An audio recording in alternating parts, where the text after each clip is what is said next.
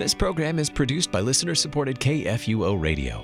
Your support during KFUO Share-a-thon is vital to the continuation of great programs like this one.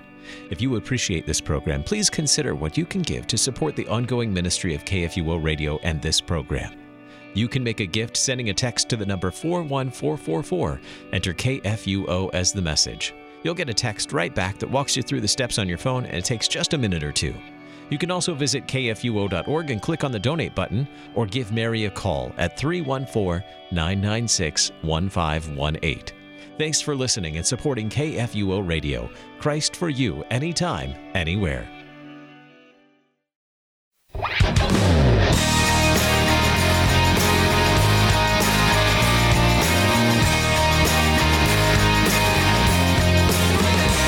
Good morning and welcome to Sharper Iron. Spend the next hour with us studying the living and active Word of God, His two-edged sword of law and gospel, recorded for you in Holy Scripture, all about Jesus Christ, crucified, risen, and ascended for you.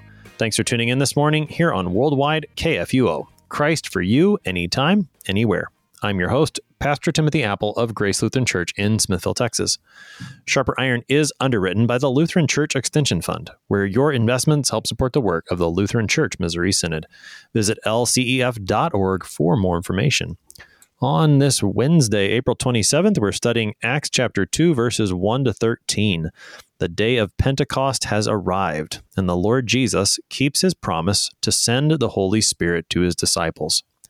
To help us sharpen our faith in Christ as we study God's Word today, we have with us regular guest, Pastor Harrison Goodman. Pastor Goodman serves as content executive for Higher Things. Pastor Goodman, welcome back to Sharper Iron. It's great to be with you. Let's talk context, Pastor Goodman. We're starting Acts chapter 2 today. What do we need to know going up to this text? So it is Pentecost. It is 50 days after. And so this was actually a Jewish festival. So obviously they weren't necessarily celebrating 50 days after the resurrection of the Lord. But this was the, at the time of the apostles, more of a harvest festival. And later on, it would start to mark specifically a more holy day where it was 50 days after the giving of the law at Sinai.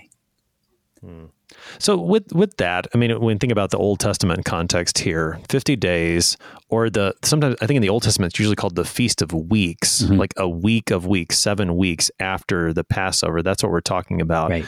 And I've also heard that at least in some circles, it was celebrated as this giving of the law. But now I think you said that comes after the time of Jesus. Which of those do we really need to know more background about as Christians looking at this? Look to Passover, especially as Christians, as we start to look to our Lord's fulfillment of it. You're going to see a lot more in the idea of what the church should look like, especially when you start to consider the context of Passover. That really was, it was the church in all nations. Even in the Old Testament, you had Israel in the midst of Egypt constantly proclaiming, not just to their own people, but to all the world, the law and gospel of the Lord. And you even start to see it after the Passover. There's this really cool thing. You know the tragedy of the angel of death passing over every house that was marked with the blood of the Lamb across its doorpost, but striking down the firstborn of everyone that was not. There's this thing that happens after the fact, though, as Israel is finally allowed to leave slavery inside of Egypt. A bunch of Egyptians go with them, and they kind of disappear in the text because they become Israelites. They become part of the church. If you want to start to understand, especially what modern day Pentecost looks like, it's actually easy to start to find it not only in the death and resurrection of Jesus and the fulfillment of all that was there and the understanding of what that meal, the Passover meal that you get in the Lord's Supper, but even in the context of what the church looks like in terms of how it preaches to the world. All of it finds its root in the Passover. Let's go ahead and take a look at this text. We are in Acts chapter 2 this morning, verses 1 to 13. What happens on Pentecost is an extended narrative. We're going to look at what happens. Tomorrow we'll talk about what Peter preaches. So this is Acts chapter 2, beginning at verse 1. When the day of Pentecost arrived, they were all together in one place. And suddenly there came from heaven a sound like a mighty rushing wind, and it filled the entire house where they were sitting. And divided tongues as of fire appeared to them and rested on each one of them. And they were all filled with the Holy Spirit and began to speak in other tongues as the Spirit gave them utterance. Now there were dwelling in Jerusalem Jews, devout men from every nation under heaven. And at this sound, the multitude came together, and they were bewildered, because each one was hearing them speak in his own language. And they were amazed and astonished, saying, "Are not all these who are speaking Galileans? And how is it that we hear, each of us in his own native language? Parthians and Medes and Elamites and residents of Mesopotamia, Judea and Cappadocia, Pontus and Asia, Phrygia and Pamphylia, Egypt and the parts of Libya belonging to Cyrene, and visitors from Rome, both Jews and proselytes, Cretans and Arabians, we hear them telling in our own tongues the mighty works of God." And all were amazed and perplexed, saying to one another, "What does this mean?" But others, mocking, said, "They are filled with new wine." That's our text for today. That's Acts 2, verses 1 to 13. Pastor Goodman, we've got Pentecost. They're all together in one place. We've seen this in the previous chapter, that they were constantly gathering together, this early church. And then all of a sudden, on this day of Pentecost, a lot of crazy stuff happens. Take us into what happens. Oh, it gets nuts. Suddenly is one of those fun words that is really sort of meant to convey just sort of the chaos of the nature. There came from heaven the sound like a mighty rushing wind, and it filled the entire house where they were sitting. And we know that it was loud enough that it suddenly attracted the attention of the whole city. Everybody came to see what the noise was, which means that it was not quiet, and it wasn't a physical thing. In the same way that the tongues of fire that appear over them doesn't mean that their heads were on fire, but you would look at them and it would look as if there were tongues of flame dancing above each of the apostles' heads.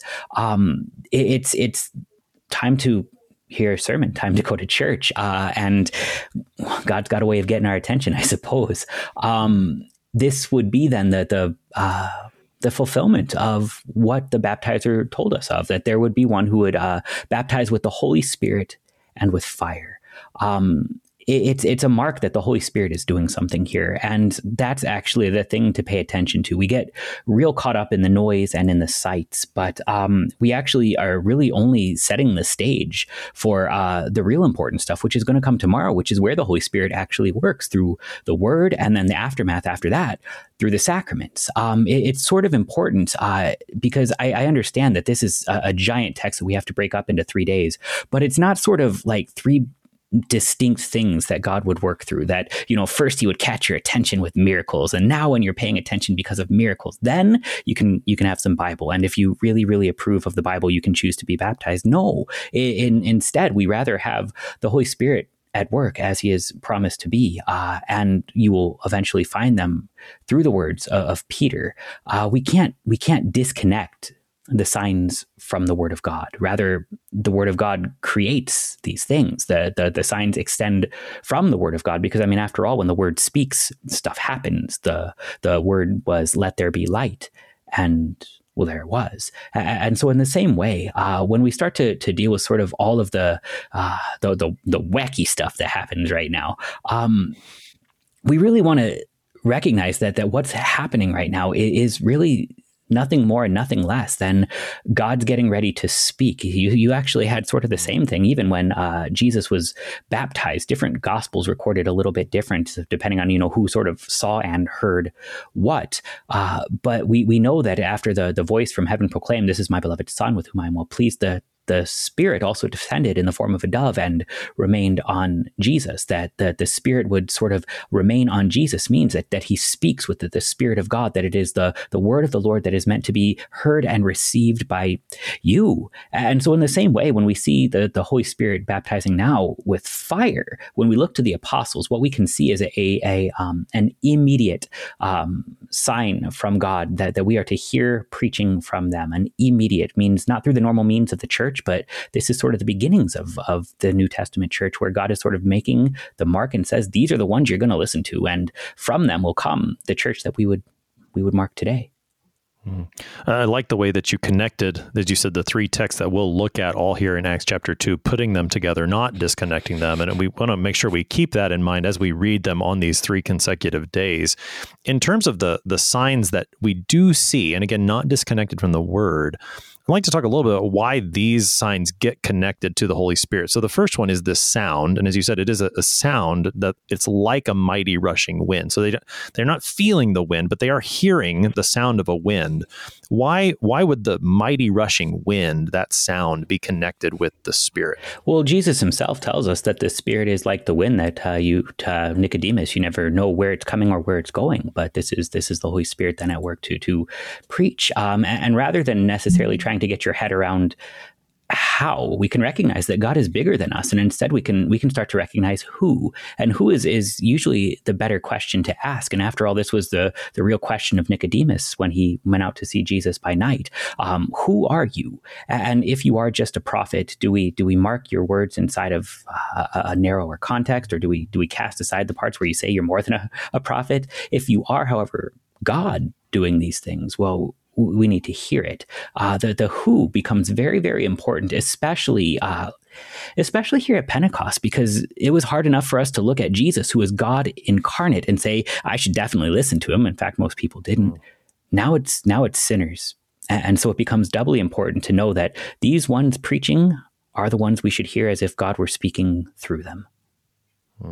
The other place that my mind goes when I think about the Holy Spirit and the connection to wind is in Ezekiel chapter 37, where he sees that valley of dry bones, and Ezekiel is told to prophesy, to speak to the wind or to the Spirit. And then you see this great army come together where the Lord takes this valley of dry bones and he makes it into a living army. It seems like that might be another connection we can make to the day of Pentecost. Absolutely. And here you saw, just by simple preaching, the dead were raised up in their flesh, and even more so after that, giving hope. Again, we don't want to disconnect the miracle from the word of God that comes from it. And so it's one thing to sort of say there were bones that knit themselves together and flesh grew upon them. But as soon as they're knit together, they start to wail that their hope is lost. And so the Lord would command the prophet then to preach hope to the risen. Even those alive in Christ today are going to be real short of hope when they're in the midst of sin, death, and the devil.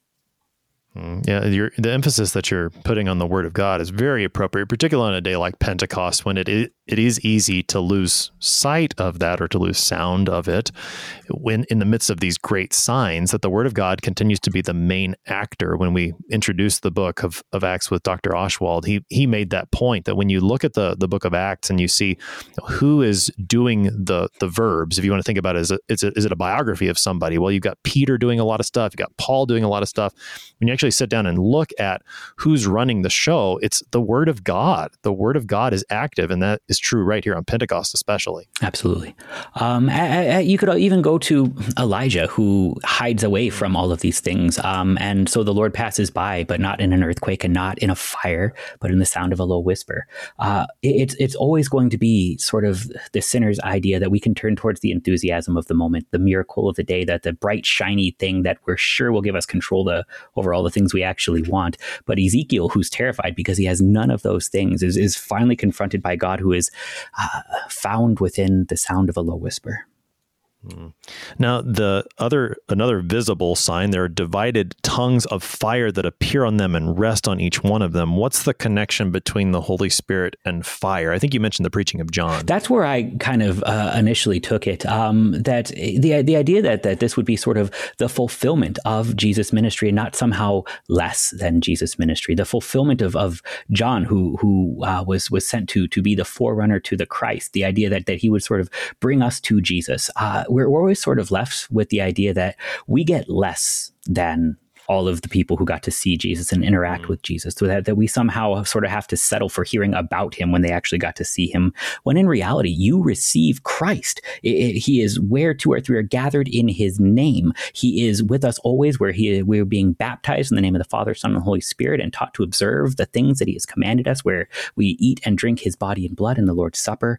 We don't have less, and in some cases, you might even make the argument that we have more, because we understand fully, we are taught in the fullness of the apostolic faith, what it is that's happening around us. And so that the apostles then come baptized with the Holy Spirit and with fire. I think it's important to recognize, especially today when, Good Friday is about to, come along and Easter is going to come along. And here we are after the fact, and the Lord has ascended, and we're still with modern earthly problems. And we just want to take them to Jesus and say, fix them all. Then I'll be perfectly faithful and perfectly happy and have no more problems. And in reality, Christ is here where his word is being preached by men. Yeah, you don't have less of Jesus. You don't miss out because you weren't there. And I think, you mentioned in the time of Jesus' ministry, and I think the same is true of Pentecost. There's a temptation. Boy, I wish that, like, when I went to church on Sunday morning, I'd love for this to happen. Like I'm missing out on something because I don't hear the loud rushing wind, or because I don't see a tongue of fire over my pastor's head or anybody else's head. I'm missing out. Actually, this text is a reminder. No, you're not. You're not missing out at all. You have the goods. You have Jesus. You have his word. I think it's important for the clergy, too. I mean, I don't know about you, but every once in a while, the devil will come and whisper to me, if you could just heal people, I'm sure that more people would come to church. And I just don't know that's a healthy approach. Probably not. And I think, that very much connects to this text as well, because then the next big feature, and maybe the one that stands out above them all, is that they're filled with the Holy Spirit and they begin to speak in other tongues. So, boy, that would be really cool too. So, let's talk about that. What's happening here with the speaking in tongues? So they are speaking in tongues, and everyone from all over the nations of under heaven are hearing it in their own native language, the language that they were raised with. It would save me a lot of work in Spanish and Greek and Hebrew, and that would be awesome too. And I'm sure that more people would pay attention to me if I could just do this miracle. But it's actually sort of a call away from this if you actually pay attention to it. So people talk about speaking in tongues today, and they usually end up meaning something very, very different. There's sort of two approaches to understand what it is to be speaking in tongues. The more Pentecostal side of things, the side that we definitely want to talk about because that's not okay, is sort of the idea that you would be pointing to something inexpressible or otherworldly or ineffable, something utterly divine that normal language cannot possibly encapsulate. And for that to be true, you would have to ignore the fact that, well, God spoke things into existence in a world that a language that could be encapsulated, that Jesus spoke and preached in a language that could be encapsulated, that God actually is called the Word of God made flesh. And it's something that we can see and interact with because God doesn't want the Word to be farther from you, but closer to you. And you can carry it forward into just simply a kind of a question of, does God want more people to understand his word or less people to understand his word? If his word is something that's supposed to be hidden and tucked away and kept from the vast majority of people, well, then maybe only just one interpreter or two could be given to understand it. But if this was actually the beginning of a place where people would be preached to in any nation, in every language, well, then the tongues actually are given not to obscure God's word, but to make it crystal clear that nobody would ever question for a second what it is that God would will for them, namely that they believe that Jesus is the Christ, the Son of the living God, and by believing have life in his name. The tongues then, as we start to deal with them, it becomes a chance to sort of, again, look at how the church is to function. And it lets us deal with even the tongues that happen throughout the epistles. So Paul's going to deal with people who speak in tongues. And this is where the Pentecostals kind of get some of their mojo for the whole thing. And they'll sort of point out, that there'll be an interpreter of the tongues. And, whether or not this has been over and over again proven to be inaccurate, we can still do it and flop around. But rather, notice that when Paul talks about speaking in tongues, he's never really actually encouraging it. He's in fact more often than not sort of saying, this is not what makes you a Christian. You guys, this is, some people are given different spiritual gifts. Absolutely. And for a time, this might have had to exist because the church was under persecution. But you might notice that as the church left persecution, the tongues kind of faded. They might someday, I guess, come back if we enter into days where it's death to say Jesus is Lord. And there need to be sermons that are heard by our people. But today, thanks be to God, cry it from the rooftops. It's great. But Paul, as he deals with it, he kind of mocks it. In fact, he sort of says, if you want to speak in all the tongues of angels, but you have not love, and by love, I mean Jesus, well, you're just a noisy gong. You're a clanging cymbal. Instead, earnestly desire the higher things. And we will find a more excellent way. When we deal with tongues that are happening right now, we get to simply deal with the fact that Jesus wants all sinners to be saved, and he delivers this salvation. Well, faith comes by hearing, and hearing by the word of Christ. And so as the church finds its beginning, and it doesn't necessarily have preachers trained in all tongues yet, God will send them. And rejoice, because here it's a great hope in the face of what missions would look like today, that it's not your job to save souls, it's Jesus' job. Every once in a while you get to be part of the voice, and thanks be to God. That's amazing. He will use your mouth to proclaim something incredible, that Jesus is risen from the dead. But if you were to shut your mouth, rocks would cry out. And if you were to not know, well, there will be tongues. Thanks be to God, though, that he works through normal means right now, because, well, as marvelous as I think it's about to be, that if I could just open my mouth and speak in any language and never have to study Spanish or Greek or Hebrew again and fumble my way through flashcards, well, the people who receive it still kind of struggle with it. So we'll get there eventually. But recognize that there's a public deliverance of grace that is happening here right now. And that's an important thing. Even in the lectionary, we kind of sort of find this, at least in the historic lectionary, it's always sort of contrasted against the Tower of Babel, where the languages are muddled and the people are taken away from each other. But here, God is using the word to unite us in faith and in hope. Yeah, I mean, talk a little bit more about the contrast or the reversal, the fulfillment of Babel. I'm not sure which word to use here, but I mean, there the languages get split apart, and it becomes a division. Here, the languages are still different, and yet there's unity around something greater. Right. And it's not necessarily the things of this world. I remember before I was, when I was outside of the faith, I decided one day that I was going to read the Bible and figure out religion real quick so I can get back to doing dumb stuff. And I found Genesis chapter 11, I believe, Babel, real early That's on. Right. And I found this really, really inspiring quote that I highlighted, because I know that's what you're supposed to do when you find an inspiring Bible verse, you highlight it. And they said, nothing will be impossible for them now that they are working together. And I thought, that's great. If we all just set our minds to things, we can build a utopia. And well, that hasn't worked. But God came along and muddled their languages, because they were trying to build a tower to the heavens without him. Right after the flood, when he said he would never again flood the earth, but they were still really, really trying to get off the ground floor for some odd reason.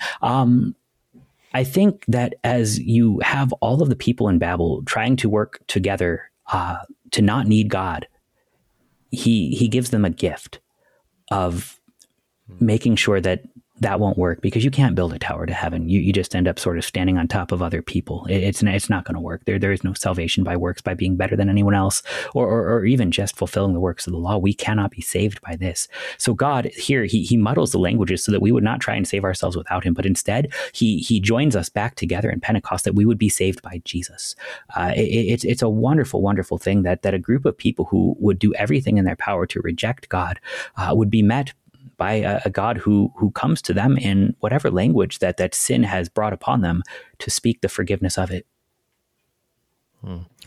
In terms of this speaking in tongues, one of the things that I think is important with Acts chapter 2 is that here we have a really clear text as to what the speaking of tongues is, that here the tongues are given so that people can hear as they'll say later, the mighty works of God. And then, as we know, Peter's going to preach, and they're going to come to faith in Jesus.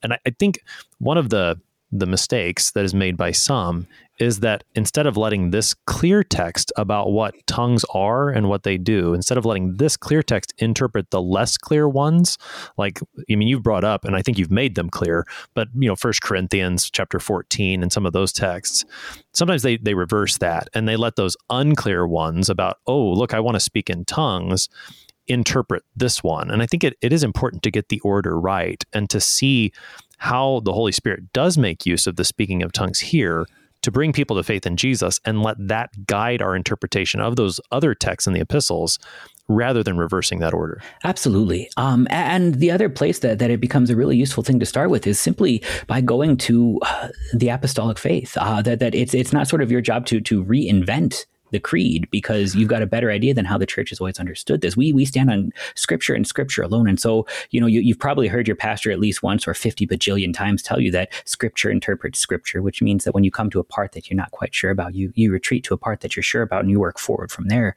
But also that we're not sort of stuck like a bunch of monkeys with keyboards trying to recreate the Nicene Creed, but instead, rather, we can actually look to how the church has addressed this going forward through generation to generation. And we can sort of see there were places where Paul is very clearly inside of the church dealing with this.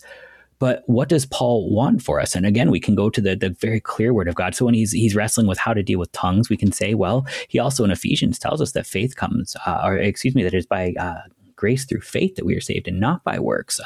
We can see Peter himself preaching right now in tongues, and more people are understanding. And so as we start to deal with, what it is, or should we be doing it, or how do we address it? I think, we go to, the same way the Large Catechism in a lot of ways interprets it. It says, first, is there a word and command? Is there a command and promise to this? In other words, is this something that has happened or something that God is commanding you to do? Is this descriptive of something that did happen or prescriptive of something that you are to do?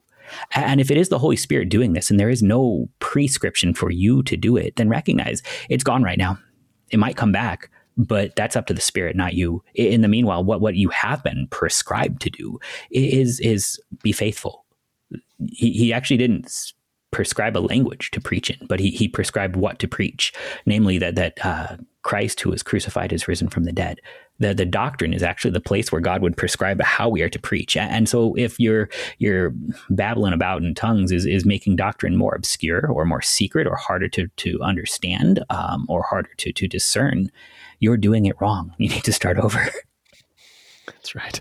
I think this really brings back the importance of what you were saying earlier about not disconnecting the sign from the word, because the word is the assurance that the Holy Spirit is in fact active. When my mind, when I think about Pentecost, often goes to the words that Jesus spoke to his disciples in the upper room on Maundy Thursday, from John 14 and 15 particularly. And always when Jesus talks about sending the helper, the advocate, the comforter, however you translate that Greek word paraclete, his job is always to point to Jesus. And if that's missing, then it doesn't really matter how spectacular the sign is. It doesn't matter because you're not getting Jesus. And the importance of connecting the sign with the word and never separating those two is of utmost importance, particularly here. Absolutely. The demons themselves babbled, like their legion spoke and all kinds of things. There was the man whose son was possessed by a demon and had seizures and made, I'm sure, all sorts of sounds.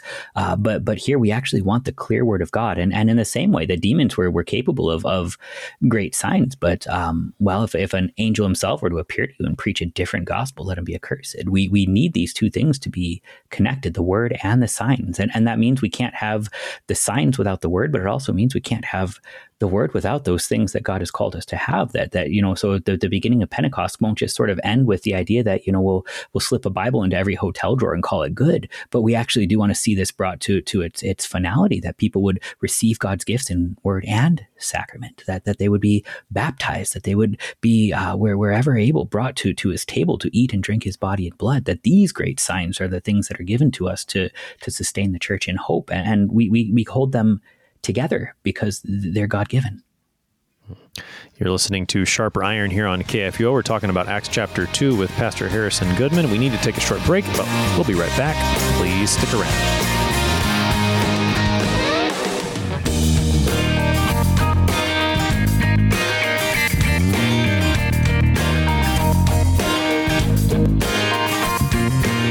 Did you know that Lutherans are helping new American immigrants get settled? How about struggling church workers in need of support and refreshment? And we assist at-risk children and provide disaster response to hurricane victims. Through LCMS recognized service organizations, we are doing all this and more. I'm Rahema Kavuga of Lutheran Church Extension Fund, and I don't want you to miss out on hearing what your brothers and sisters in Christ are up to. Visit interesttime.org to see how your support gives life to these works of mercy and love.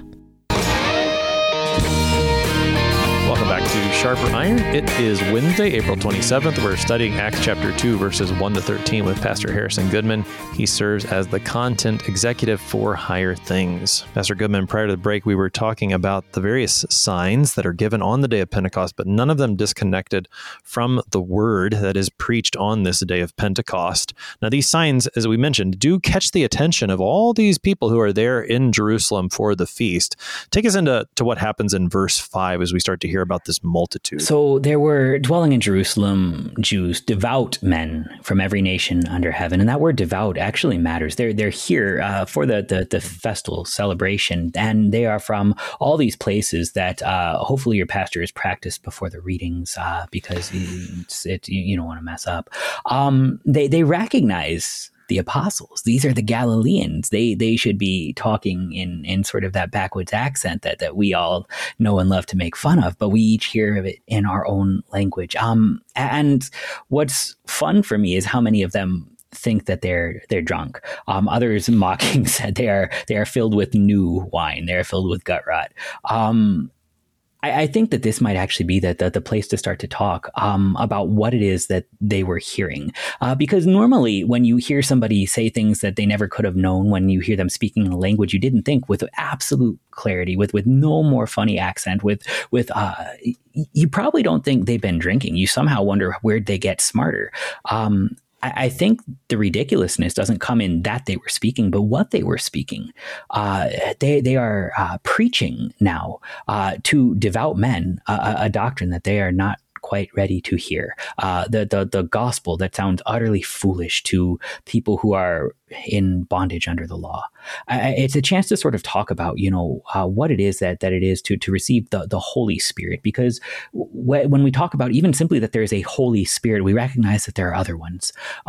Jesus talks about unclean spirits and chases them out of folks all the time. But there are spirits all over the place. And I don't just mean to sort of be, mystic or Gnostic or any such thing, but we talk about things like the spirit of the age or the spirit of mankind, the spirit of our culture. And in all of these things, we have something that is constantly shifting, constantly demanding, constantly condemning, and never actually saving. And for some reason, it is so enticing to us to be caught up inside of it, to direct our preaching towards the things of this world, towards itching ears, towards the things that we want to hear that would affirm everything that has gone awry inside of a culture, but it's popular, so let's go with it.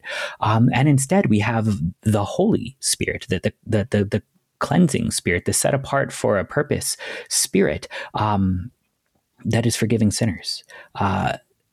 One kind of preaching is pointing to Jesus for sinners that sounds drunk to everybody who thinks they can do it without him. And the other kind of preaching will sound wonderful to the world because it makes Jesus into nothing more than sort of a token weapon for the side you're on against the side you're not on, but it won't ever actually save. The spirit of Pentecost, the Holy Spirit, is an important thing for the church that is at work inside of society today, because it doesn't just sort of mark that we are set apart, but it also marks that we are to preach mercy even when we are set apart. That Peter, and you'll spend some time with this. He doesn't just get up and say we're different than you, or you don't understand, or you are wrong, or you are evil. But he goes on after preaching the law to forgive them, to call them in repentance towards the font. It's a place where the church that is in the midst of a society that does not agree with them actually has more to say and not less. And I think that's a really important thing for us to sort of meditate on as we sort of deal with the continued assaults against the apostolic faith in society today. It gets really easy to sort of get discouraged and say, well, if they already disagree with us, we have nothing left to say to them. But really, it probably means we have more to say to them now. Now we actually have the answers to their questions and they don't even realize it yet. So maybe we ought to be preaching Jesus for sinners to them. It doesn't mean ignoring the law, but it means preaching the gospel alongside it. It means preaching the gospel to those who are burdened by it. And it means sounding utterly drunk. And that's a good thing. It is a good thing because it still gives us the chance to answer the question that they're going to pose, the catechism question. What does this mean? You guys memorized that. You learned that in confirmation. Every time somebody says, what does this mean? You guys should be halfway out through the explanation of it. I know you all have it memorized. It's really helpful. It's actually what mission work really does truly look like. The Catechism gives us a vocabulary to preach the gospel in a right way. If you want to sort of train yourself towards mission, it's not just sort of like working up the courage to talk to strangers. That's hard. I don't like it. That's this good thing we're on the radio. But rather, it gives us what to say to people who are struggling with these things, who ask questions like, what is marriage? And we can actually start then with a joyful thing, that marriage is such a good thing that God would call us to uphold it, that we should fear and love God so that we would lead a chaste and decent life in what we say and do, and husband and wife love and honor each other. That in all of these things, we have a God who is constantly calling us back towards the faith. And so in a world that is apart from it, you're going to look absolutely crazy for saying it, but say it more, because there's hope there. I appreciate you bringing out that this reaction is not just from the fact that they're all speaking in these strange languages that they'd never learned. I mean, you think about the various places that are mentioned and the fact that these are Jews who have come from that area. It's likely that they would have known more than one language themselves, knowing, say, the Hebrew or the Aramaic so that they can read the scriptures or worship in the synagogue wherever they are, and yet also knowing the local language as well. So, people knowing a language that doesn't maybe match their ethnic identity, that's not entirely strange. But the strangeness is not just the fact that they're all talking in these languages that they've never learned before, but even in what they are saying. And there is a purpose to that. And I appreciate you bringing that out. It reminds me of the way Jesus speaks at the end of Luke's gospel when he gives the apostles, he opens their minds to understand the scriptures, and he teaches them what to preach, that they are to go and proclaim repentance for the forgiveness of sins. There's a goal to that repentance. It's not just repentance for repentance sake, but it is for the forgiveness of sins. And yes, preach repentance. As you said, preach the law. It needs to be preached, but it is for the purpose of forgiving sins. And that sounds crazy to the world, but keep preaching it because that's what they need. Right. And it's actually going to take care of itself. Pentecost is actually, it's an explanation that you can look at to the third article of the Creed that you know from, again, your catechism. They were called, gathered, enlightened, sanctified, and kept in the one true faith, all in just simply the preaching of God's word. It's not sort of Peter's job here then to make sure that they are rightfully sorry or even rightfully uplifted after the sermon is over so they can go out into the world and tell 3 people about it. But rather, he simply is given over to preach the counsel of God. And inside of all of it, it was the Spirit who called and gathered them together. It was the Spirit who, by the words of the preacher, enlightened and sanctified them. It is the Spirit who keeps them in the true faith. The gift of this is that it's ripped utterly out of your control. And it's God at work inside of this to by his word and sacraments, bring you to faith and hold you there, that you would inherit the kingdom. It's a remarkable meaning that Luther writes there for the third article, that I believe that I cannot believe. I mean, what an amazing thing. And yet that is the miracle that is accomplished not only on the day of Pentecost here, but every time the word is preached in our congregation still today. That is the Holy Spirit at work to bring people who otherwise couldn't believe, who would think this is crazy talk, to actually bring them to believe that Jesus is their Savior, and then to keep them there, as you said. Absolutely. And it's the same Spirit because it's the same faith, because it's the same church. I guess maybe I said that backwards. It's the same church because it's the same faith, because it's the same Spirit. But it actually, it's helpful when your pastor doesn't speak in weird languages or have fire on his head. He just wears a stole. Your pastor is called mediately. Your pastor is called through means and not immediately apart from means. But you can still trust because the church has spoken there. It's the same Holy Spirit that preaches through your pastor as it is that preached through them, because he is a part of the apostolic faith. He is rightly called through that. And so that means then the same miracle that happened on Pentecost that Sunday, all those years ago, where people were called, gathered, enlightened, sanctified, and kept, is still going on right now in your parish, in your congregation, where your pastor is still preaching. And again, the same Spirit is calling, gathering, enlightening, and sanctifying, and keeping in this faith. You again don't have less. It's important because it's not rooted in the signs, but what the signs are pointing to. The signs are pointing to Jesus, and Jesus is on your altar. So go there. That's right. I mean, and again, that goes back to what Jesus talks about, the work of the Holy Spirit in the upper room. It's always the Holy Spirit is bringing to their remembrance what Jesus said, always pointing them to the peace that only Jesus gives. And wherever Jesus is being preached, there the Holy Spirit is at work. And wherever the Holy Spirit is at work, there Jesus is being preached. I mean, Pentecost, that's the only day of the year Lutherans talk about the Holy Spirit, right? That's kind of the joke. But the reality is we talk about Jesus because that's what the Holy Spirit wants us to do. That's him at work. And if I've posed this, I guess it's a thought experiment of sorts to my confirmation classes before. Now, imagine a sermon in which the Holy Spirit keeps getting named all the time. The Holy Spirit does this, the Holy Spirit does that, and all this over and over again. But Christ crucified is never preached. Is the Holy Spirit actually at work in that sermon? I don't think he is. Right. And it gives us a chance to sort of address the third article of the creed that we know. I believe in the Holy Spirit, the Holy Christian Church, the communion of saints, the forgiveness of sins, the resurrection of the body, and the life everlasting. We sort of grab this creed, this article of the creed, and treat it like the junk drawer in your kitchen. We're like, this is just all the extra stuff. I don't really know what to do with it. So here's some dead batteries from an old flashlight and a tape measure, and I guess a couple of pencils, and we'll just keep it there just in case. But rather, all of the explanations are where to find the Holy Spirit. We preach the Holy Spirit all the time because we preach the forgiveness of sins. We preach the resurrection of body. We preach the communion of saints. Everywhere these things are being given, that is the Holy Spirit. It's just where to find him. And that's important in the same way that we sort of say, I know where to find Jesus. I look to the cross and the empty tomb. This is the place that will mark the forgiveness of my sins. I need to know where to find the Holy Spirit because, well, Jesus himself said, I'm not going to find him otherwise. Like the wind, I don't know where he's coming. I don't know where he's going. So instead, I get to look at the font and I say, well, is the word spoken over that water? There's the Holy Spirit. I know he's right there. I don't have to worry. I don't have to doubt. Yeah. And that's the tragedy of when our Pentecostal friends bring that doubt in. Well, you didn't speak in tongues, so you're not really baptized with the Holy Spirit, or you don't have the gift of healing, or whatever it is they say. You don't have enough, and so you don't have the Holy Spirit. To rob the Christian conscience of that comfort is just a terrible tragedy. The devil's always sort of at work to rip apart faith. And by faith, I don't just mean sort of you from God, but even just sort of, and we have fancy Latin words for it, but we have sort of the doctrine and the trust. We have the fides qua and the fides quae and the fides qua. The fides quae, the doctrine, the faith which is believed. It's the creed. It's the apostolic faith. It's the truth that is given by the scriptures, handed down for you from generation to generation, a Christian that you would still confess the same way Peter did.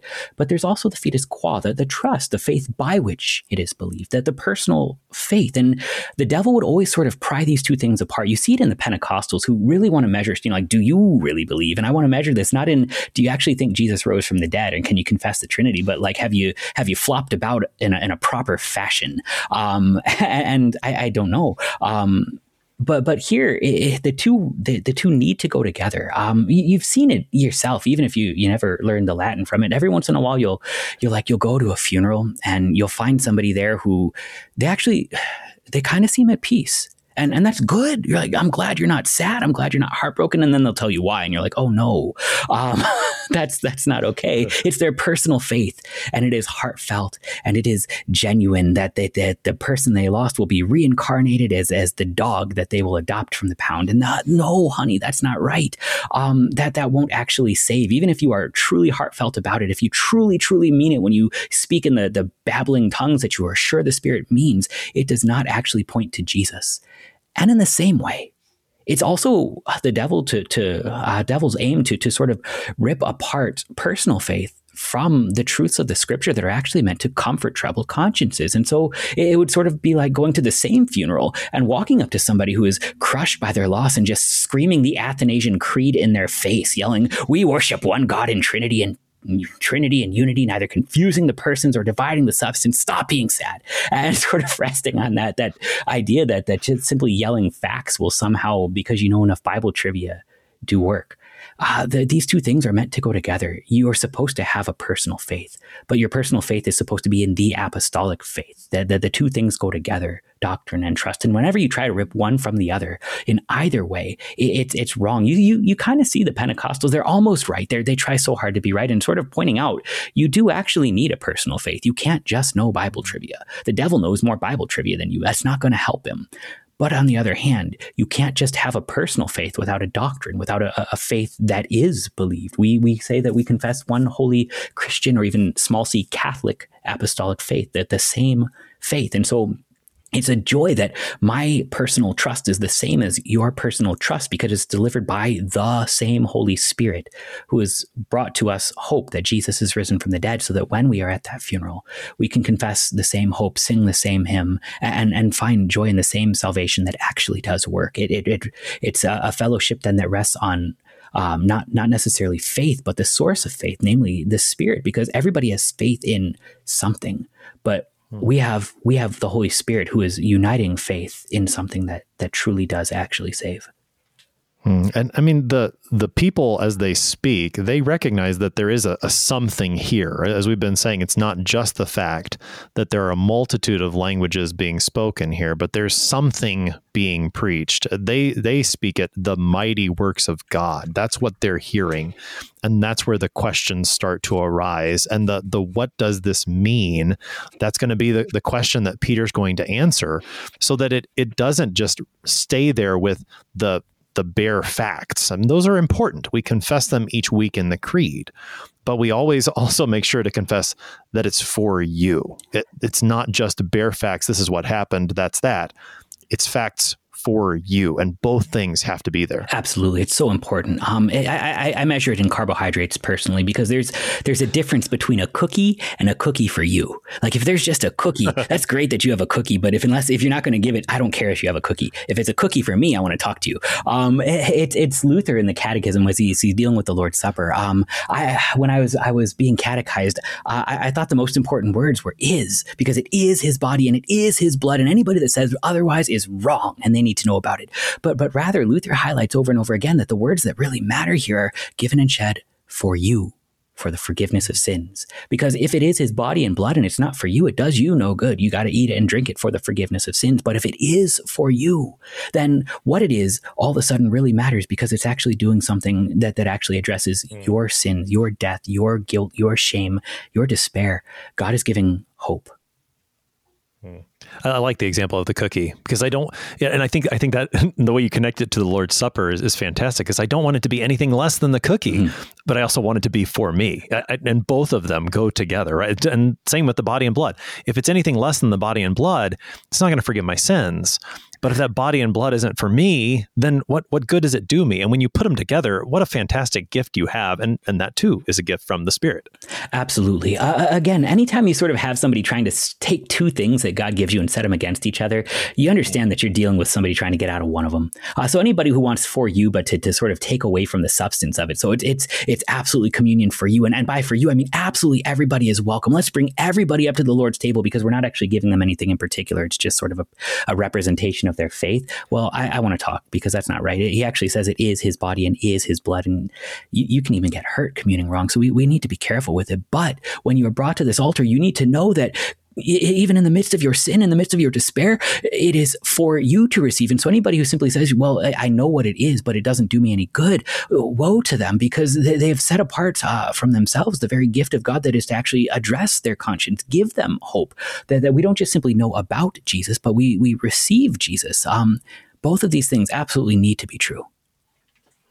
Yeah, the great comfort that is there, knowing that it is the gift of God and it is for me, it's all over this text. And this will only keep getting brought out as we continue forward into the rest of the chapter in the coming episodes.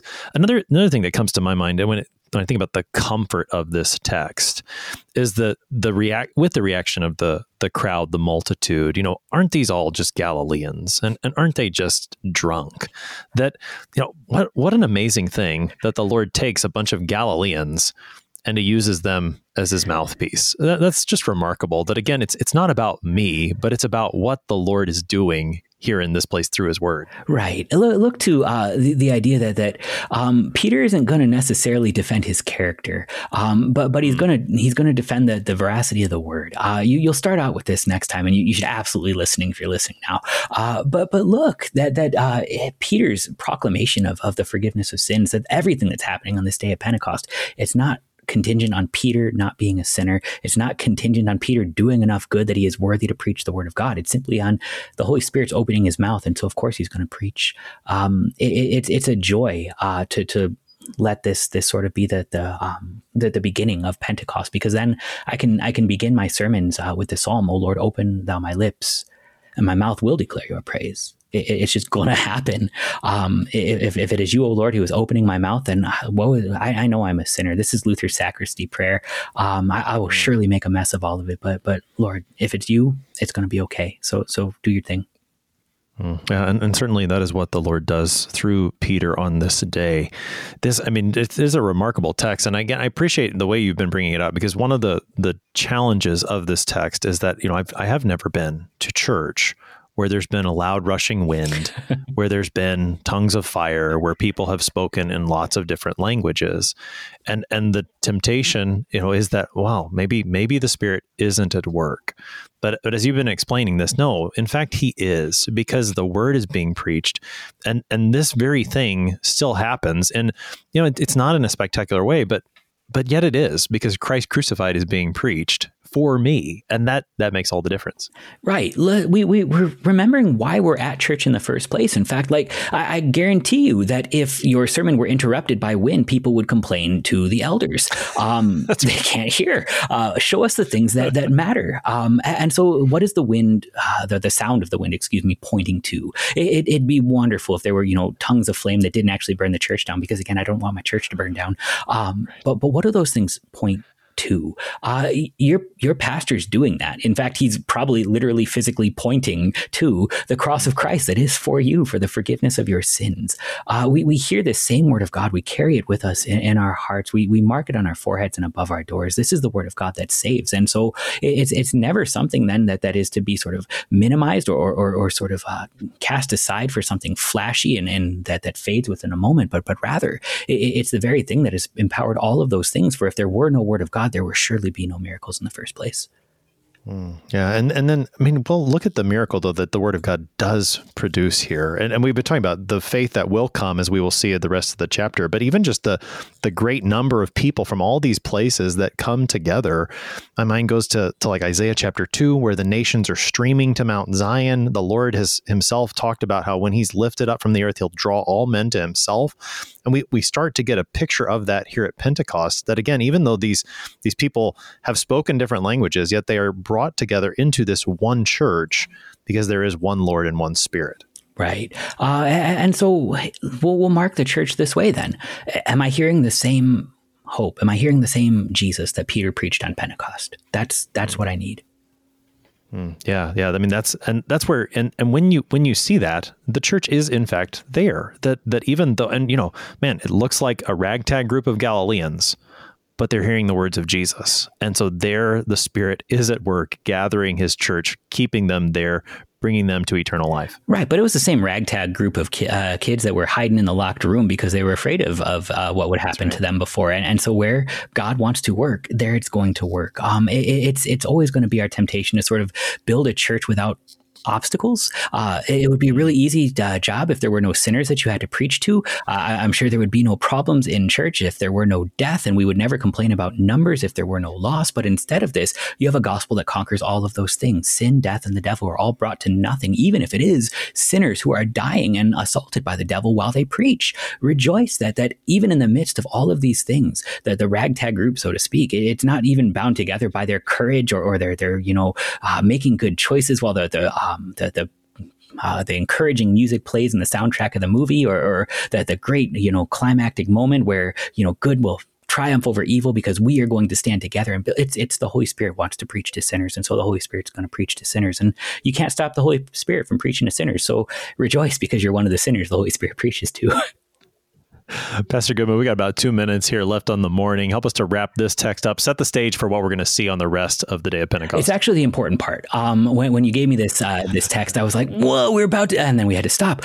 So definitely tune in because again, we have the stage being set. We have all of the sort of the enthusiastic things happening, but what's really, really going to matter is what's when Peter opens his mouth is going to come next. If Peter is going to preach, then and all of these things that the people are standing there with, they're going to actually get to address their consciences. So they are brought together by maybe a rushing wind. They are perplexed by hearing something that they wouldn't expect to hear. But I think the thing that really perplexed them was that they were hearing the gospel instead of the law, that these are the people who cried out, Hosanna, save us. And then they turned around and yelled, crucify crucify, crucify, because they were stirred up by the leaders at the time. And maybe, just maybe, they've got some guilt over the thing. Maybe, just maybe, they've got some guilt in their own lives because every last one of them has broken one of the 10 commandments, or, all of them.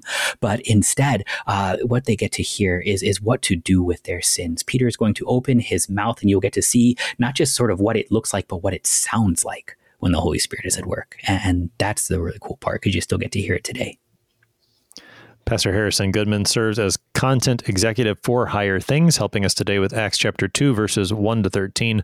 Pastor Goodman, thanks for being our guest today. Thanks so much. I'm your host here on Sharper Iron, Pastor Timothy Apple of Grace Lutheran Church in Smithville, Texas. If you have any questions about Acts chapter 2, the day of Pentecost, any of the book of Acts, please send an email to kfuo@kfuo.org or use the open mic feature on the app to send a message to us. We always love to hear from you. Thanks for spending the morning with us. Talk to you again tomorrow.